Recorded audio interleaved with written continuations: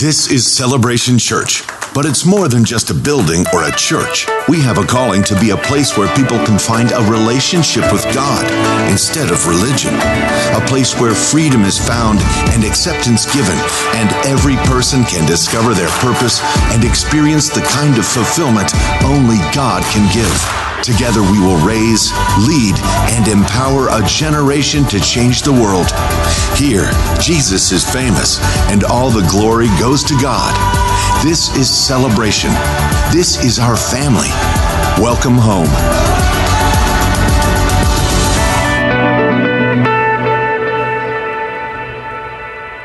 Well, good morning. Welcome to our campuses in Appleton and Stevens Point. And those of you who are joining us online, we hope that you had just a great time in worship already this morning. Would you all stand with me, please, as we recite the Apostles' Creed? This is our statement of faith and what we believe in as a church here at Celebration. We believe in God, the Father Almighty, the creator of heaven and earth. We believe in Jesus Christ, his only Son, our Lord, who for us and for our salvation was conceived by the Holy Spirit, born of the Virgin Mary, suffered under Pontius Pilate, was crucified, died, and was buried. He descended to the dead, and on the third day he rose again. He ascended into heaven and is seated at the right hand of the Father. He will come again to judge the living and the dead, and his kingdom will have no end. We believe in the Holy Spirit, the holy Christian church, the fellowship of believers, the forgiveness of sins, the resurrection of the body, and the life everlasting. Amen. You may be seated. Pastor Mark and Deanna are rounding out their whirlwind tour that they've had throughout the month of February. So he will be back with us in the pulpit next Sunday. We're delighted about that. But I want you to know that he has brought us a really phenomenal speaker to close things out from this season of him being gone. But I'm going to turn things over to Pastor Mark so he can welcome you all and give our guests a proper introduction. Good morning, Celebration, and greetings from Phoenix, Arizona, where we've now come to the end of our February run. We will be back with you again next Sunday and on a more regular schedule. We certainly miss you. We're certainly looking forward to getting back. You know, as I travel around the world, there's no place like home. Seriously, I think Celebration is an amazing place, and all of you are really incredible. One of the things I love about hearing from some of these speakers that come and cover for me is how they just brag on you. They love you. They love the way that you respond and the kindness and the Christian love that you share with all of them. And I love showing all of you off. It's a great blessing for me. But finally coming to the end, and again, it's going to be with you next Sunday morning. We're now in the time of Lent, and I want to remind you that we're going to be having a special prayer time every Monday during the season of Lent. We'll be gathering at our Appleton campus. I'm sorry, not at our Appleton campus because we don't have a campus yet or a building. We will be at our Stevens Point campus and our Green Bay campus. And if you don't have any place to gather or you can't make it in, just find a place on your own to pray, ask God to touch people in your life and to continue to bless the church that it'll grow and have an impact on people's lives. So don't forget that during this season of Lent. This morning, my wonderful friend Tim Hatch from Boston, Massachusetts. Boston, Mass. Actually, he's just outside Boston. Is going to be sitting in for me. He's a great friend. I so appreciate him, as well as all these guys coming in and covering for me while I've been on this run. So anyway, let's give a big welcome to Pastor Tim Hatch this morning, and we'll see all of you guys next Sunday morning.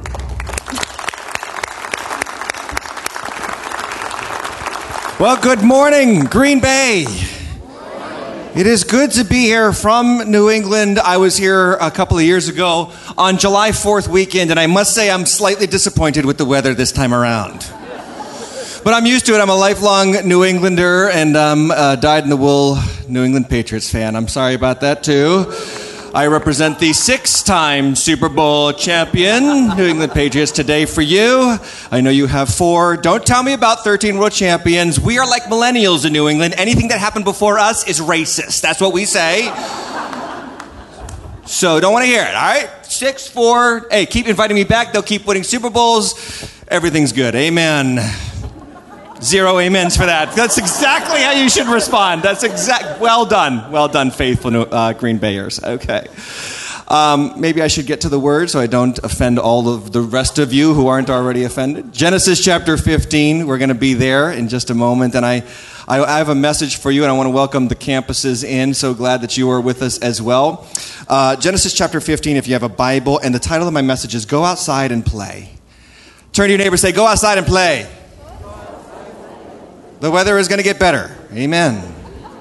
It was by faith up here in the north that it is going to get better. And one of the things that I struggle with children is that, and we have kind of skipped winter this year in New England, and you guys have had a lighter winter as well? Isn't it been wonderful? This is so hard to be worried about climate change when you're in the north and they do winter like this. But thank God for it, and I'm going to take it. But here's what happens, because I'm so used to being hunkered down in the winter, that when a good day comes around in February, I panic. I'm like, we should be outside doing something before the snow starts falling again. And sometimes that's our lives. We're a little bit panicked by the movement that we are not currently experiencing in the life of faith. And so here's where we are in Genesis chapter 15 in the text today. Verse 1, it says this: after these things. That's the first verse, in the first three words I just want to share with you for a moment. Everybody say, after these things. After these things. With three simple words, the Bible summarizes 25 years of Abram's life.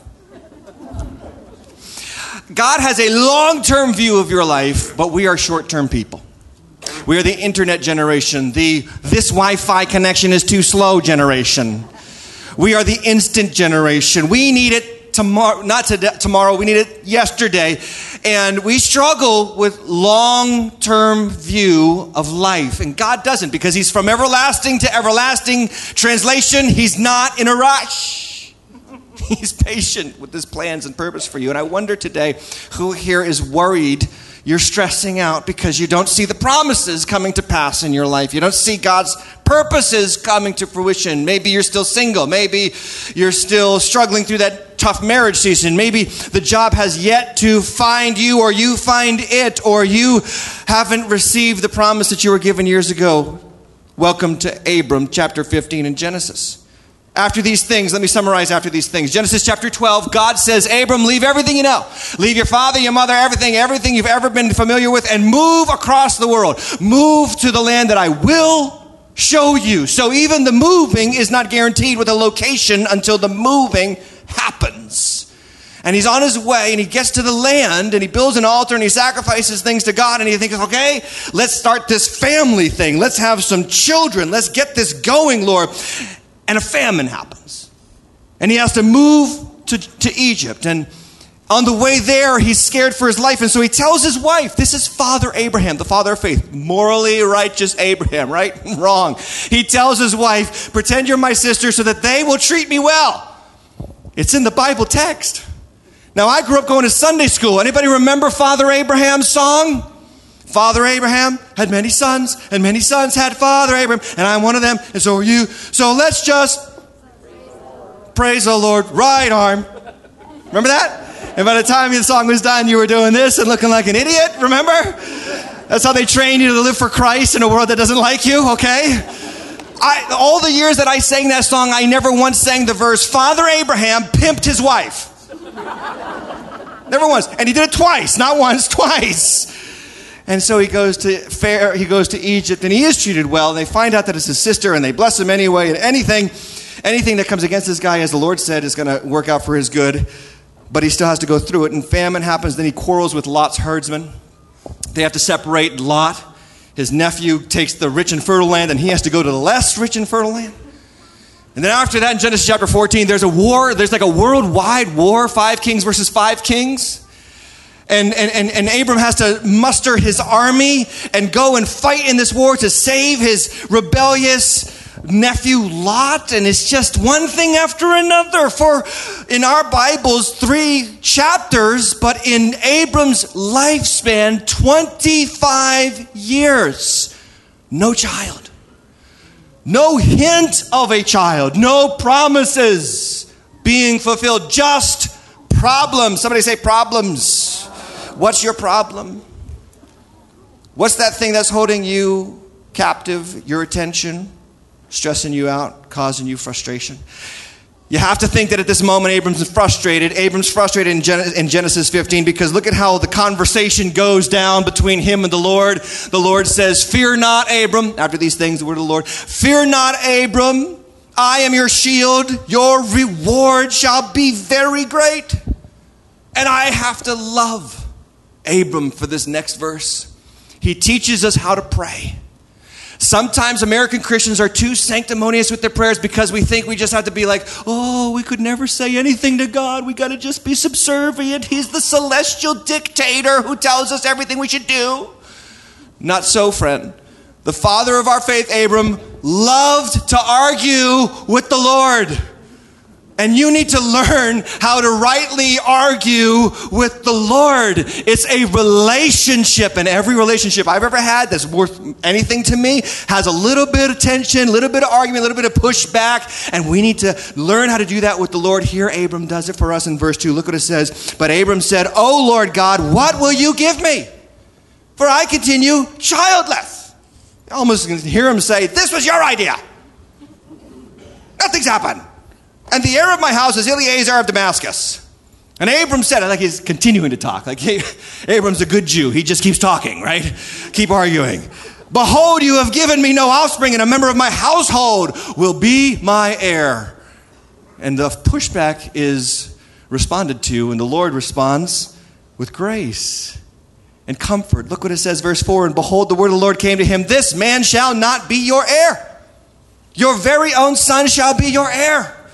God re-ups the promise 25 years later. He was 75 when he got the promise of having children. That makes him 100 now. And you would think that he is thinking less of having children and more of having a grave. But the Lord doesn't go lower. He goes higher. Look what it says. "And he brought him outside." Say those words with me on the count of 3. 1, 2, 3. "And he brought him outside." Go outside and play.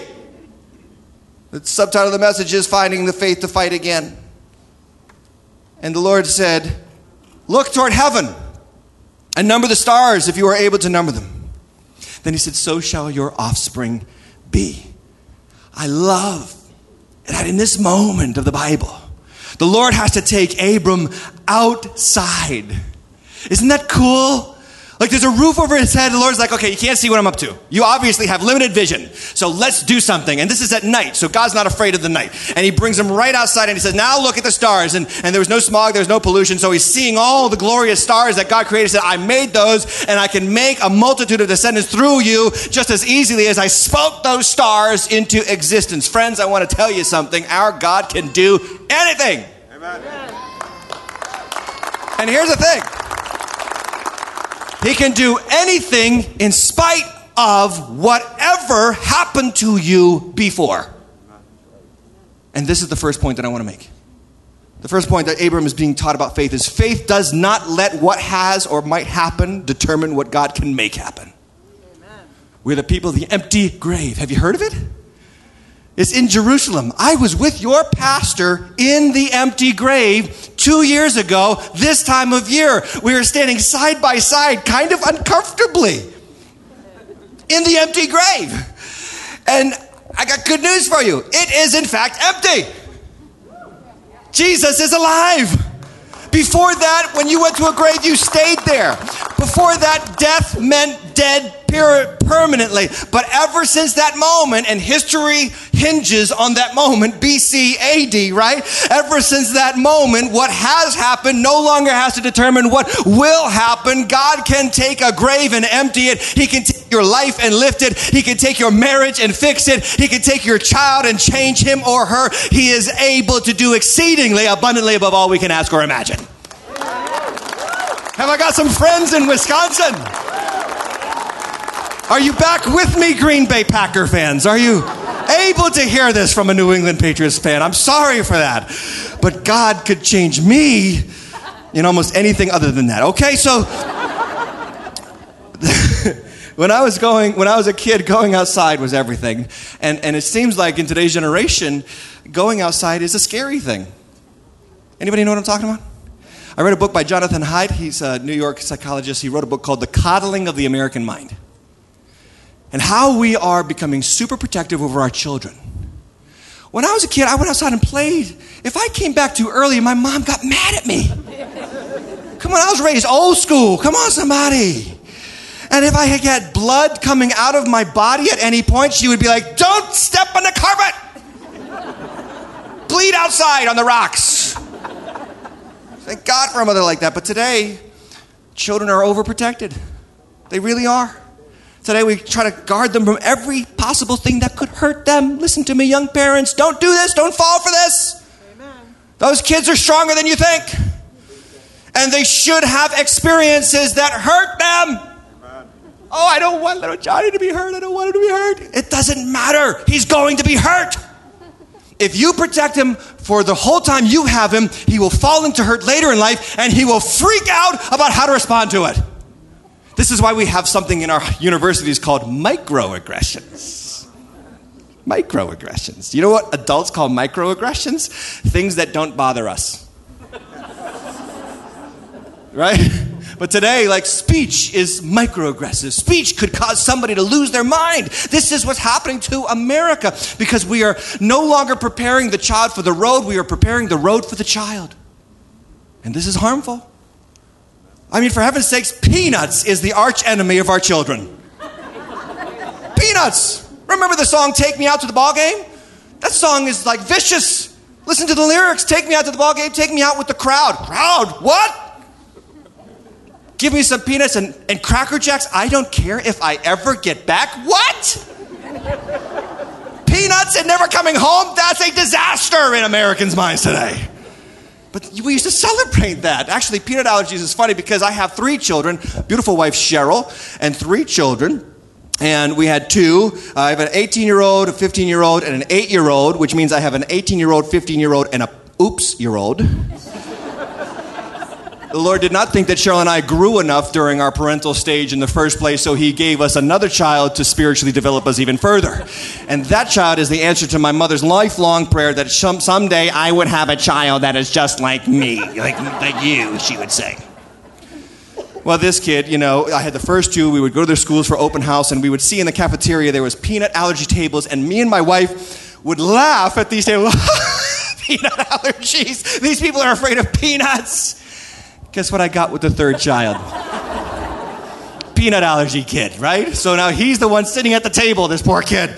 Anyway, peanut allergies. In the 1990s, there was 4 out of 1,000 children diagnosed with a peanut allergy. In 2008, it was up to 17 out of 1,000, more than tripled the amount. And they've done a lot of research about this, and this is in the book that I read about the coddling of the American mind. And they said basically what happens is the more we expect children to avoid allergies, the more they're going to develop them.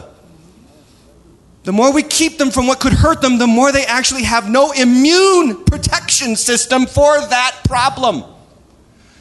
And so they took 640 infants that were genetically predisposed to peanut allergy. They split them into 2 groups. The first group they gave no peanuts to for 5 years, and the second group they gave daily doses of peanuts to for 5 years.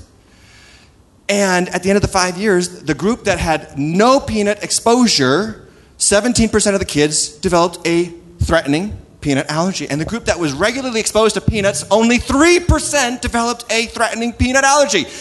The lesson is this. Sometimes avoiding exposure to danger is not the pathway to safety. Your Father in heaven knows this very well. He has let you go through some things that you did not like so that you could get stronger in areas that you did not know you needed strength. He will let you go through some hardships. He will let you go through some troubles. He will let you have to push against the goads in your life, put you through some testing, some trials, some periods of waiting, some periods of anxiety and stress so that you can get stronger on the other side of that experience, because God is not in the business of raising wimps. He wants you empowered in the Holy Spirit and stronger through the trouble that He lets you go through. He does. Abram is invited outside and he is asked to elevate, not lower, elevate his expectations. Come on outside and play, Abram. We live in a toxic culture where we have unending news cycles and Twitter feeds and Facebook feeds and all kinds of news that can flood our minds and fill us with worry. I read about this in the Daily Mail in Britain. They are now diagnosing unparalleled numbers of children with anxiety because the kids are worried about climate change.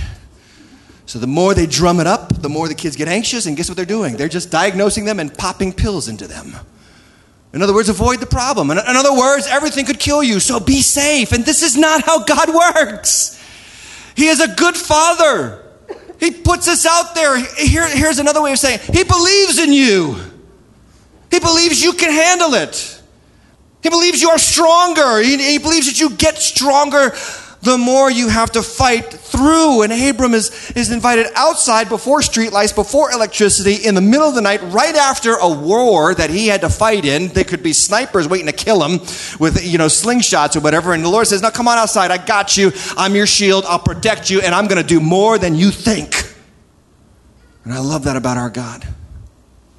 You need to understand that what has happened to you is not going to determine what will happen to you. You are the people of the empty grave. Can I get a good amen? Number 2, faith listens to the encouragement of heaven.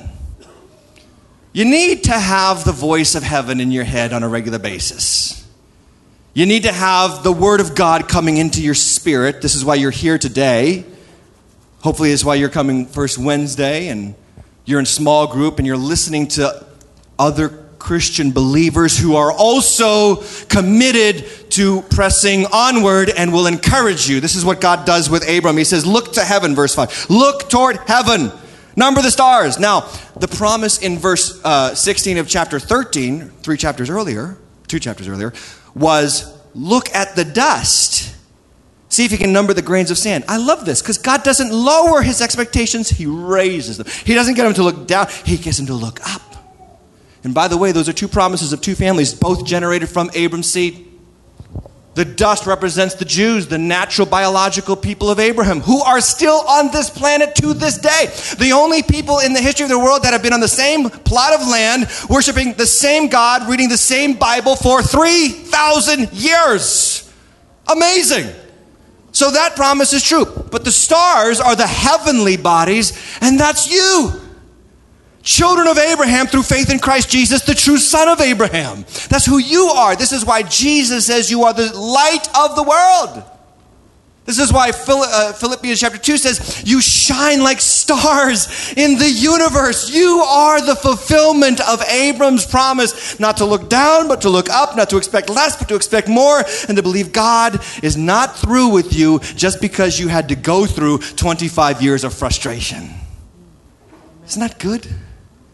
He encourages. This is why you come to church. Encourage. The word encourage, to put in courage. You come to church to get encouraged, amen?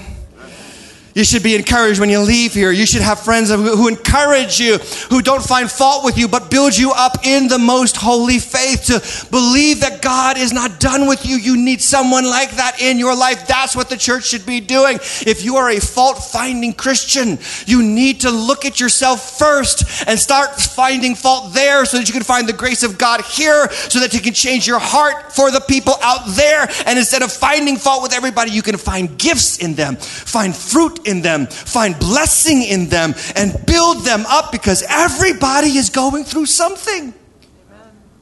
And we would do ourselves a whole big favor if we just start encouraging and stop judging and casting down.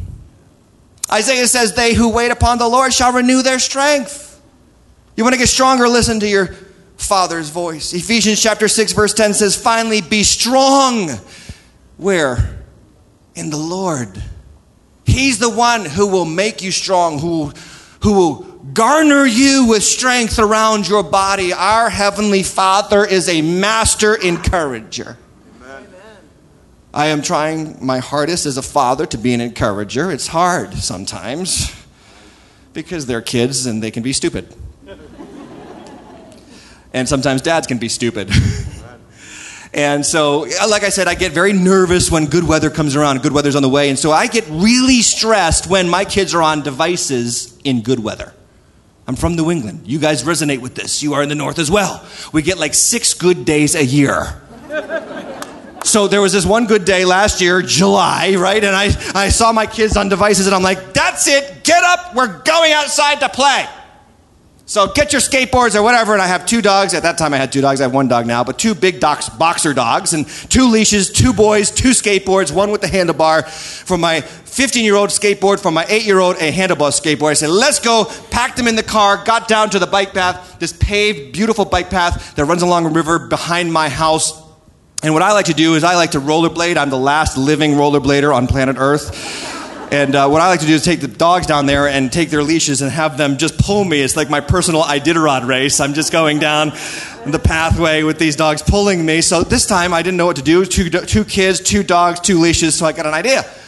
And I gave my 15-year-old the dog, the smaller boxer dog, and I said, here, she'll pull you. And off he went on his skateboard. And, 15, stronger, taller, everything like that. And it's pretty loose. And if he has a problem, just jumps off the skateboard and stops.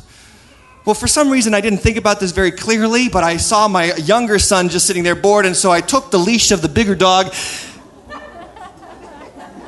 and I tied it to the handlebars of his skateboard. And I held him there, and I said, okay, Jakey, are you ready? Are you strong? Are you ready? Yeah, I'm ready. And I just said, okay, ready, and go, and whoosh! Down the bike path, like as fast as you can imagine. Suddenly I realized I can't catch up to the kid. So I have to roll up and I'm hoofing it and I'm way behind and I'm losing distance and he's way ahead of me. And then he's starting to teeter like this. And you know how it goes. He's starting to go like this. And it was like the dog from Vacation that they tied to the bumper, Oh, he made it a good ways. He tried his hardest, but eventually, the inevitable happened. And that's exactly what happened to my Jakey. And a little while later, he just back and forth, and boom, fell, smacked his head on the pavement, scraped up his knee, his elbow, bleeding from multiple places. My mother would have been proud. And I'm running to him, and I am seeing all the parents on the bike path taking out their cell phones for videoing it to give to DSS. How many know what I'm talking about? I'm worried about prison. I'm worried about sentencing. And I'm running up to him, and the Lord just gives me this word as I see the tears start to fill up in his eyes. I kid you not, the Lord gave me a word for him.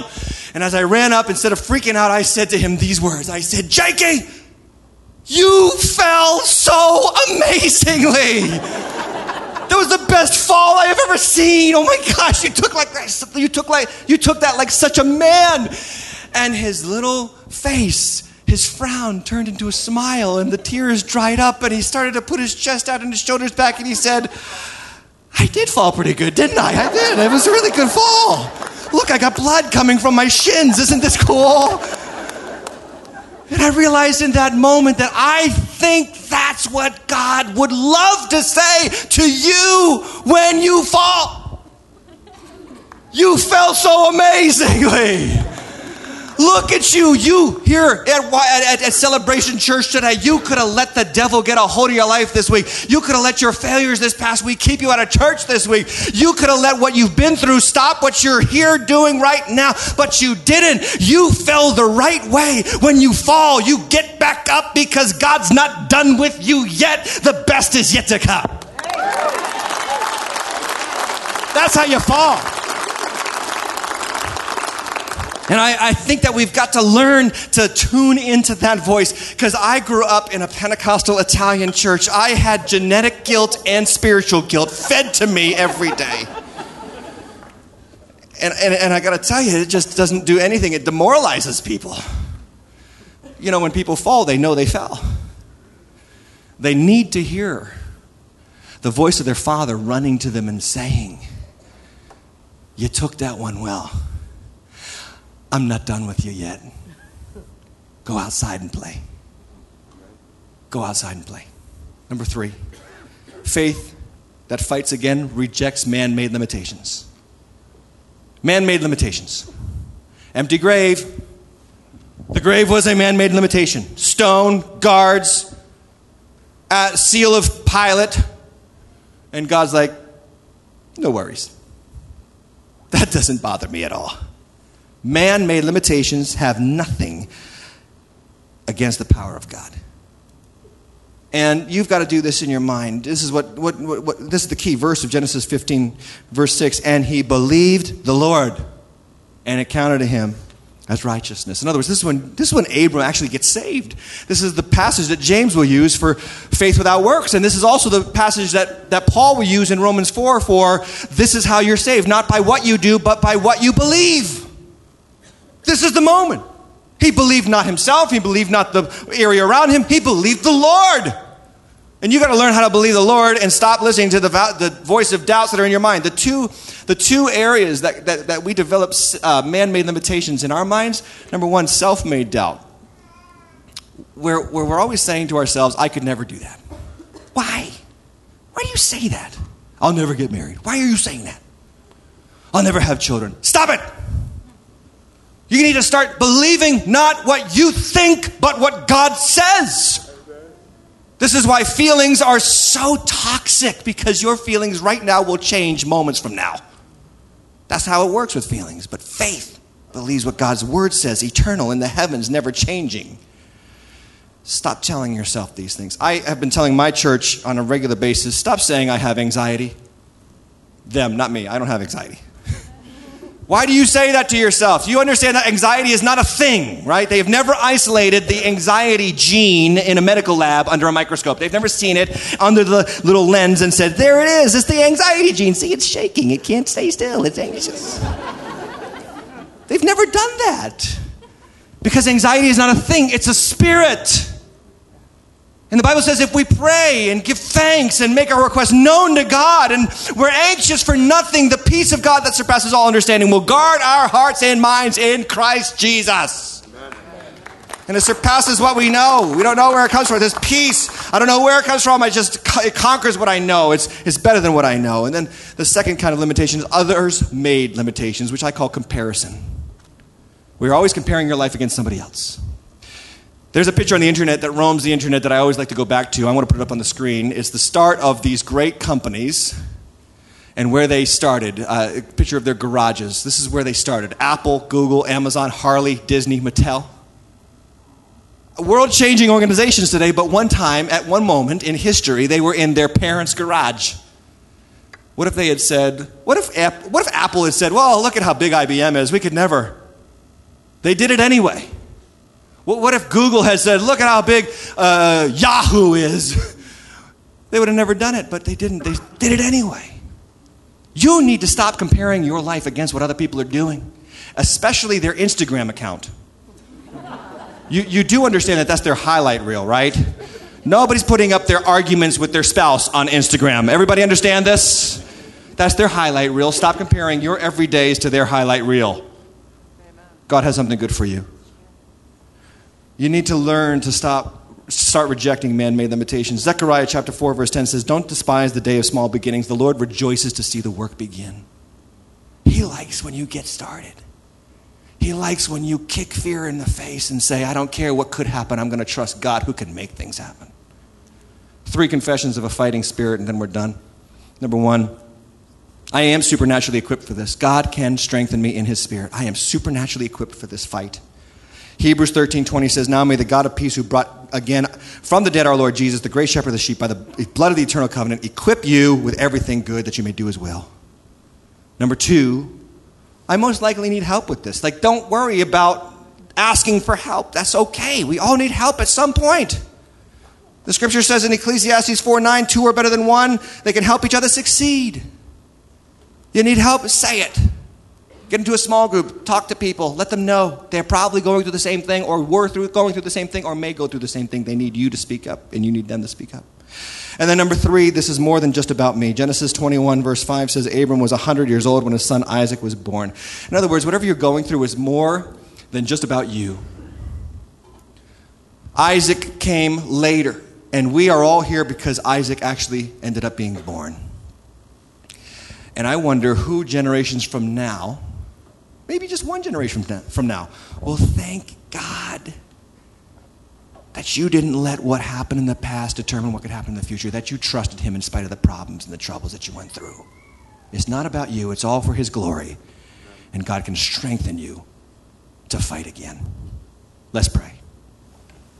Father, in Jesus' name, I thank you for this wonderful crowd, and I pray that they will become mighty in their generation, that you will strengthen them and uphold them and fill them with faith. For the person who's been through such a hard season of life, I pray that you will fill them with renewal in their spirit, that they will fight again and not let what happens in the past determine what will happen in the future. Thank you for the empty grave. May we live up to its eternal truth every day of our lives. In Jesus' mighty name, amen.